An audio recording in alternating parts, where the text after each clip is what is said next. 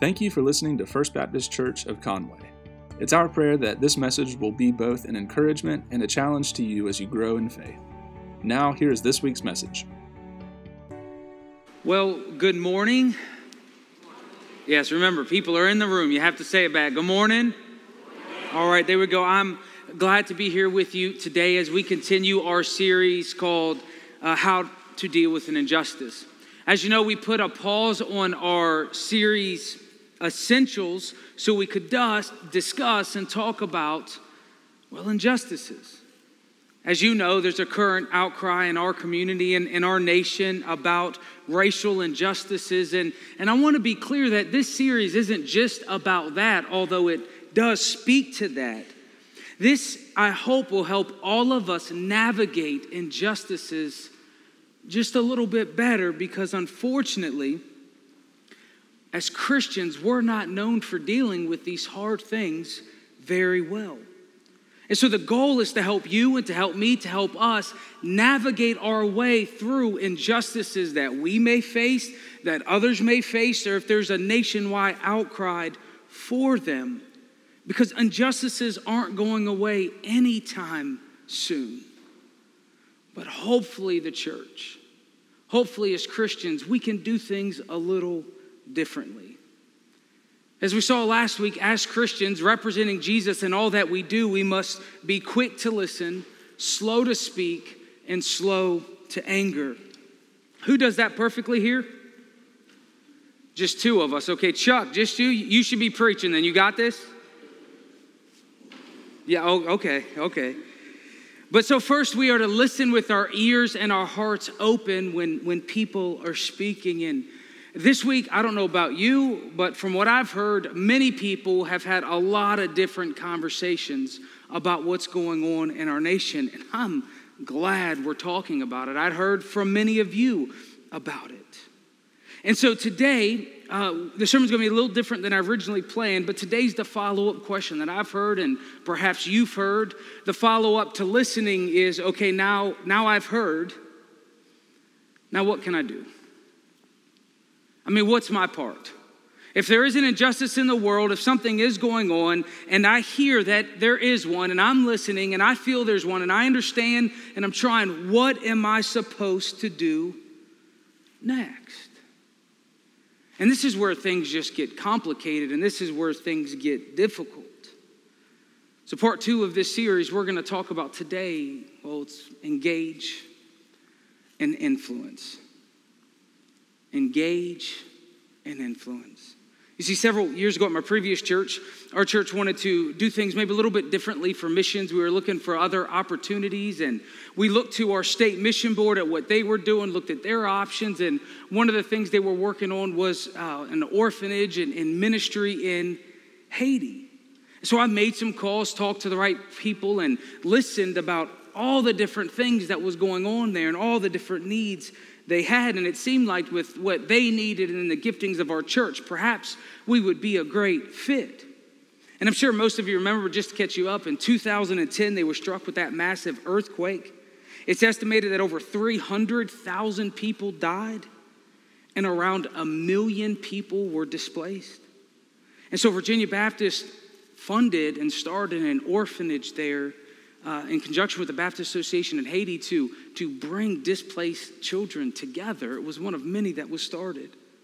And after listening, right, which of course is the first step, so many ideas went through my head about how we could help. And so many ideas went through the other person's, the leader of our representative in America, how we could help. And we had many different things that we thought, hey, this is what we could do. This is how it would work. And so we went over there, me and a group of leaders from our church, we went to Haiti to engage with the culture. And overwhelmed doesn't begin to describe how I felt when I got there. The different needs and what was taking place. You can hear about something, you can see a picture of something, but until you smell it and until you're in it, you can't begin to understand. And what I found out is all the answers that I had already come up with from listening, all the things I thought that I could do and that they needed, I found weren't at all the right answers, weren't at all things that they needed. You see, the things we thought they needed, me and actually another professional, he's just a great man. The things we thought they needed when we went over there, we found out wasn't the things they needed at all. The things they needed was something completely different, but it wasn't until we engaged, until we ate with them, until we really dialogued with them, until we built relationships with them, until we spent time where they were at, could we truly see what they needed. And we heard them. You see, we have to be careful, and I want us to learn from my mistakes, because I was talking to a professional missionary, and I don't say that lightly. I mean, this is what he did, and what looked good to him, and what sounded good to him, and what looked good to me, and we just thought we had this thing going, but when we got there, we figured out that, oh, no. They needed something completely different. I mean, it was so different. See, it's not enough to just listen. We must engage. We must go to where the people are. And this is rooted in the character of God himself. It's what this scholar James Davis Hunter calls God's faithful presence. And I want to talk about that for a little bit today, you see, because throughout the passages of Scripture, in fact, it starts off telling us about God speaking. Do you remember that? That he spoke and everything came into existence. And we are told that God's word is powerful, that he can just speak and create something out of nothing. And even though he is so powerful by his speaking, he still chooses to engage with us. He still chooses to pursue us. He still chooses to identify with us. Luke 19:10, Jesus says, "For the Son of Man came to seek and to save the lost." You see, although the world was broken, although the world was sinful, he chose to come and pursue humans. I mean, that's the big deal and the thing about the incarnation. And remember, the incarnation is where God wrapped himself in human flesh and came and dwelled among us. Did God need to dwell among us to know us? He created us. He already knew. He could have spoke, but instead he came to be present with us. Jesus jumped into the middle of the mess. How many of us want to stay away from the mess? Let's be honest. Like, the mess is over there. I'm good. You know what? I might even give you some money so you go into the mess. But I don't want to get in the mess. But Jesus jumped right down and came in the middle. He didn't wait for us to ask for help. He came to us because he knew we needed the help. So he not only pursues us, and what's so intertwined with the incarnation is that he identified with us. He became like us. Philippians 2:7 says, "Rather, he made himself nothing by taking the very nature of a servant, being made in human likeness." He became like us so he could pull us out of the mess. He became like us so he could pull us to become like him. And the amazing thing about it is Jesus doesn't play it safe. He doesn't just go to the priests and the prophets. He doesn't just, well, if I was Jesus, I would have come in the 21st century, not the first century, right? We have AC. That would have been like, if I'm going to go visit the world, I'm not going to go to the Middle East without air conditioner in 38. Like, I'm just not going to do that. But he jumped into the middle of the mess, identified with us, doesn't play it safe. In fact, throughout the Gospels, we see Jesus engaging with people that others thought, well, I don't want anything to do with them. You see, during the time of Jesus, well, the Jews were under the control of Rome. Rome was clearly in charge, the most powerful nation the world had ever seen up until that point. But Rome had a very different strategy for conquering people. They would take over a land and they would win if there was a war, but they would let the people who inhabited that land still practice their religion and still use their customs. And so they would influence people towards them by kind of, just influencing them, but not making them believe the same thing or act a certain way. But Rome said, this is our land. We'll let you live here and practice the way you want. But, you got to pay us taxes, right? We're Rome. Governments always want taxes, don't they? I just said, yes, they do. Yeah, so they still needed their taxes. But what they found is, instead of taking a Roman citizen and putting in the middle of a different culture and trying to figure out who has what money. Because remember, they didn't have computers and spreadsheets, and your employer didn't report, like all that stuff we have now. Instead of doing that, and people could hide and lie and say, we're poor, we don't have money, they would employ someone from the native land, in this case, a Jewish person. They would employ a Jewish person to be the tax collector for Rome. And so I'm a Jewish person. Let's say you're Jews. Rome would employ me, and I know who's rich. I know who has money. It's one thing to hide it for the Romans who don't know you, but you can't hide it for me because I've been here my whole life, or you've been here your whole life. And so I know who has what. So as you can imagine, that tax collector was considered a traitor. They were supporting the man. And they had an entire Roman army to back them up. And the amazing thing about their job is they worked on commission. Well, kind of. I not only collected from you what you owed, I collected some for myself. And are you going to say no to me with a Roman army? Nope. So I benefited at your expense. They were looked at as the person who was helping Rome oppress their nation. Because they're supposed to be the people of God. They're supposed to have this thing. And they were looked very down upon.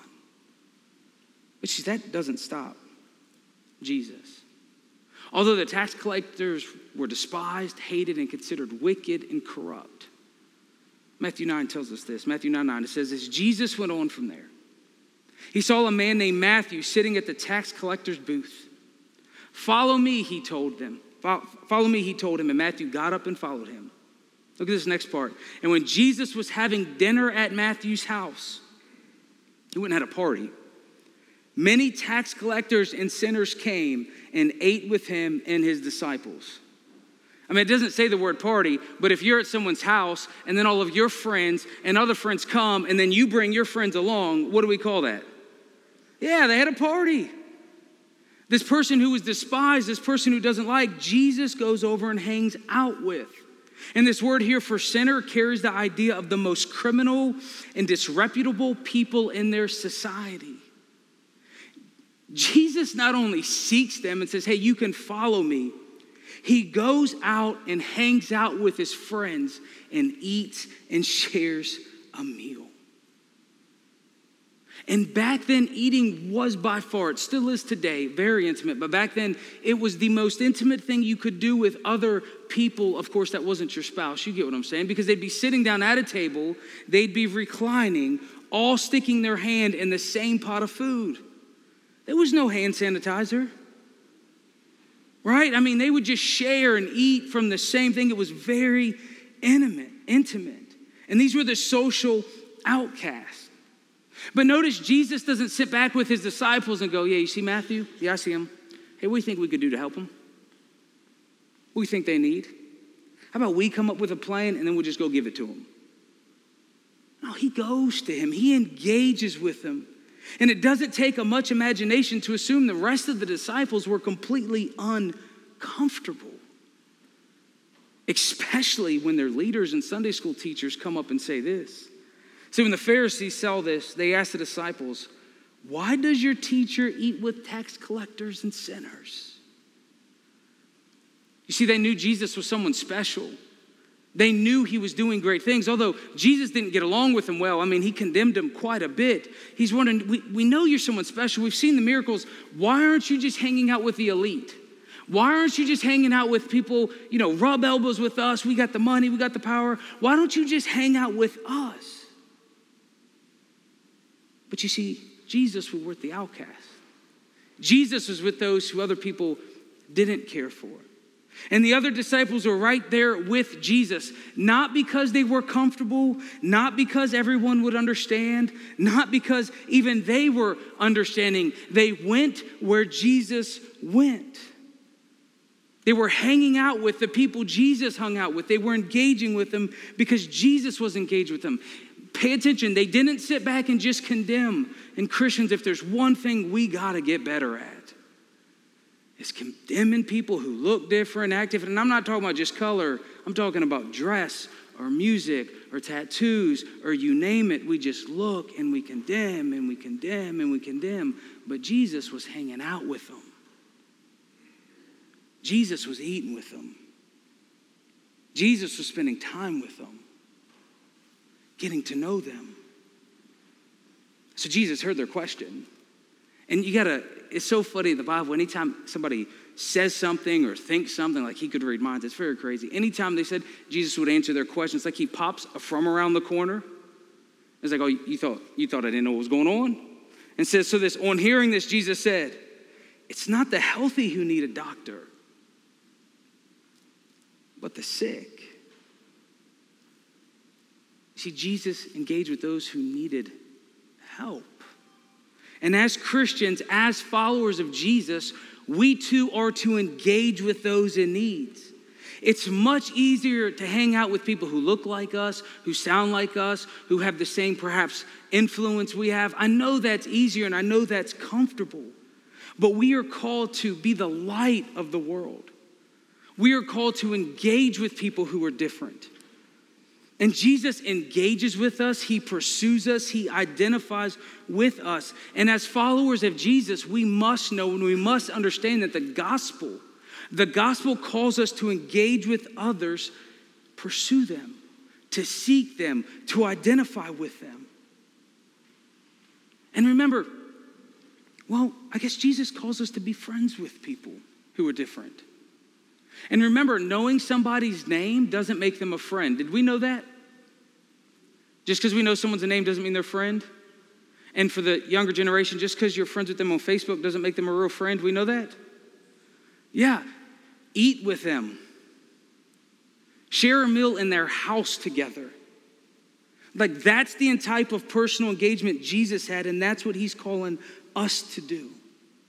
If we want to deal with an injustice, whatever it may be, first, of course, we have to listen. Then we have to engage with the actual people, because that's the only way we can do the next step, which is use our influence. Use our influence for the benefit of other people. Now, no one has to teach you, no one has to teach me to use my influence for my benefit, right? Did anybody have to teach you to use your wealth, your power, whatever influence is, all that it encompasses? Did anybody ever have to teach you to use that to benefit you? Yeah, that just comes natural. We're all about, I'm good.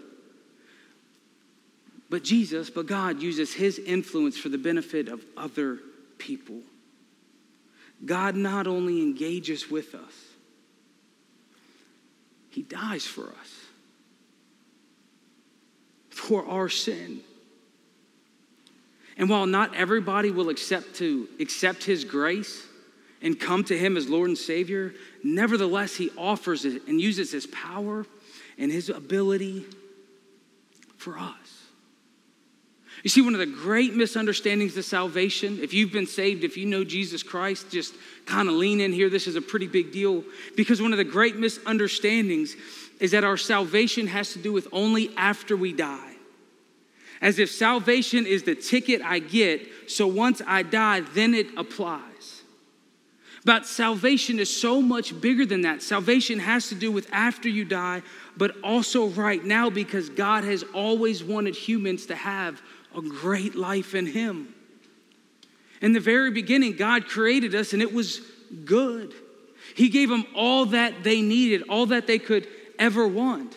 We see in Deuteronomy 28, even after sin came into this world, that he made a covenant with them. And he says, if you obey me, you will be what? Blessed. But if you disobey me, what happens? A curse. That's Deuteronomy 20. Yeah, he's always wanted to bless us, as Scott was just talking about. He delights in giving us good things. Jesus says in John 10:10, the thief comes only to steal and kill and destroy. I have come that they may have life and have it to the full. You see, Jesus' vision was never to just save us out of this world. He came to establish the kingdom of God, where his followers, where you and I could experience our true purpose, our true design, our true giftings, and our true talents under him. Remember, God did not create humans for heaven. He created us for earth. He created us to enjoy this. Heaven, that's where the angels and them live, not us. He created us to be here, to experience this earth and all that it, offers. And then, of course, the negative is the sin. But he created us for earth. And as his followers, we should help people have a better life in Christ.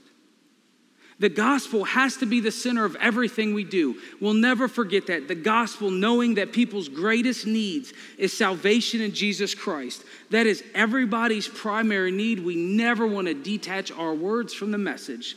The message is primary, the most important thing. But remember, Jesus also offers us joy, hope, peace. And we are to extend love to other people. We want to help them flourish with love, with hope, with joy, with peace.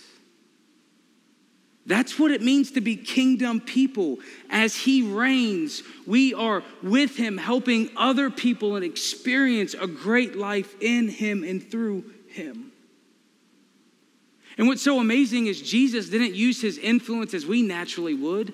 Do you notice he doesn't come and conquer? He doesn't have this big army. He surely doesn't think getting a new elected person in the office is going to fix that. I can't wait to preach about that very soon. Just be ready for that, okay? It's coming. But he surely didn't think, hey, if I fix this government or I get a new system or, hey, you know what, maybe democracy or maybe we should do. Like, he didn't do any of the things we revert to. What did Jesus use his influence to do? This is mind-blowing, isn't it? To die for you and I. He used his great influence to use sacrificial love. For God so loved the world that he gave his one and only son. It's for God loved the world in this way. He shows us how he loves by how he died for us, and that whoever believes in him shall not perish, but have eternal life. Romans 5:8.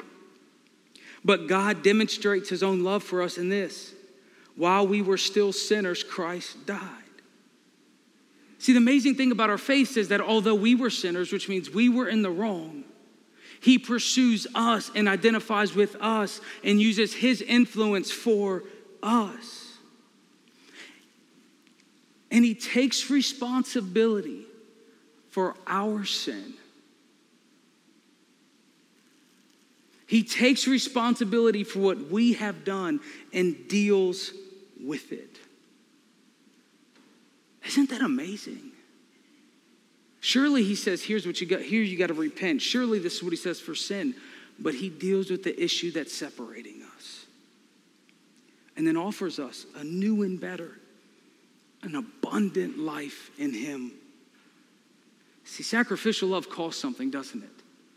That's what's hard about it. If you've ever had kids or you're thinking about having kids, if you're thinking about having kids, it's way harder than it looks. I'm just going to throw that out there. Way harder than it looks. Where was I at? Not talking about kids anymore. Moving on. But sacrificial love, it costs something. It may cost time. It may cost treasure. It may cost your reputation. It may cause you at least, the very least, it may cost you to get a little bit uncomfortable. And that's okay. And although it wasn't his fault, although it wasn't his problem, Jesus used his influence for the benefit of other people. And we too, as Christians, are called to show love to other people. And this love must come from our deeply rooted love for God. Out of our great love for others, he will push us to love others. And that's exactly what he did for us. Because the greatest injustice this world has ever seen, the greatest injustice, the biggest one, the largest one, is the sin you and I have committed against him. Because all sin is tied. We usurped power. We said, oh, you're God, but I'm going to take power from you. I think I know what's right and what's wrong. When we sin, we are saying that we know better than him. Do you understand that? That's what it's always tied to, power. We usurp his role. We say we want it. All sin is completely tied to that. So the greatest injustice is that a created being who was built to manage on his behalf, the greatest injustice is saying, hey, I'm in charge. You just do what I need you to. You just stay over there, and when I'm in trouble, I'll ask you for help. When I need a new car or that new promotion, or when I need something, I'll come to you then. The greatest injustice of the world is sin, but yet he engages us. He pursues us. He identifies us with us. And he used his influence on our behalf to give us an abundant life in him through his sacrificial love. And as followers of Jesus, we are commanded to continue his work in this world. We too must engage with people, all sorts of people, because it's only through engagement and truly having a meal and sitting down and learning can we understand how we can use our influence the way God created us to help those in need. And I have to be completely just to the point here, so please hear me. If you're not interested in helping people in need, you've missed the gospel. I can't get any clearer than that. The gospel demands us to carry and help those in need and to show love. And we're called to messy situations. It's gonna be messy, it's gonna be difficult, but remember, it's the sick who need help. So if you find yourself asking, what can I do next? How can I help? The answer is completely and utterly different for each one of us. This is where we're gonna have to remember that we are filled with the Holy Spirit and should be led and guided by him. We can't sit back and wait. The next step is for you to engage with others. For our current situation, if that's something God's stirring in your heart, engage with people you don't know and engage with people that perhaps you're uncomfortable with. Perhaps they look different, perhaps they're a different color, perhaps they come from a different culture. Share meals with them, ask questions, it's okay. And what this means is that for us, for you perhaps standing on the outside, maybe asking, how can I help? We have to be extremely careful not to prescribe to others what they must or should do. We have to be careful not to sit back while people in need are sitting there instead of talking or engaging, thinking that we can sit back and prescribe what every other person must do in any situation. We want to go to them and ask, how can I help? And for us as a church, just to let you know what we're doing and what we're trying to continue to do this Wednesday, as a church, we're having some local pastors come here. We're going to feed them. We're going to engage in a meal like we've been talking about. And we're going to start asking, how can our church help in this community? We're going to have different pastors come together and say, hey, what can we do? How can you? And we're just going to start talking.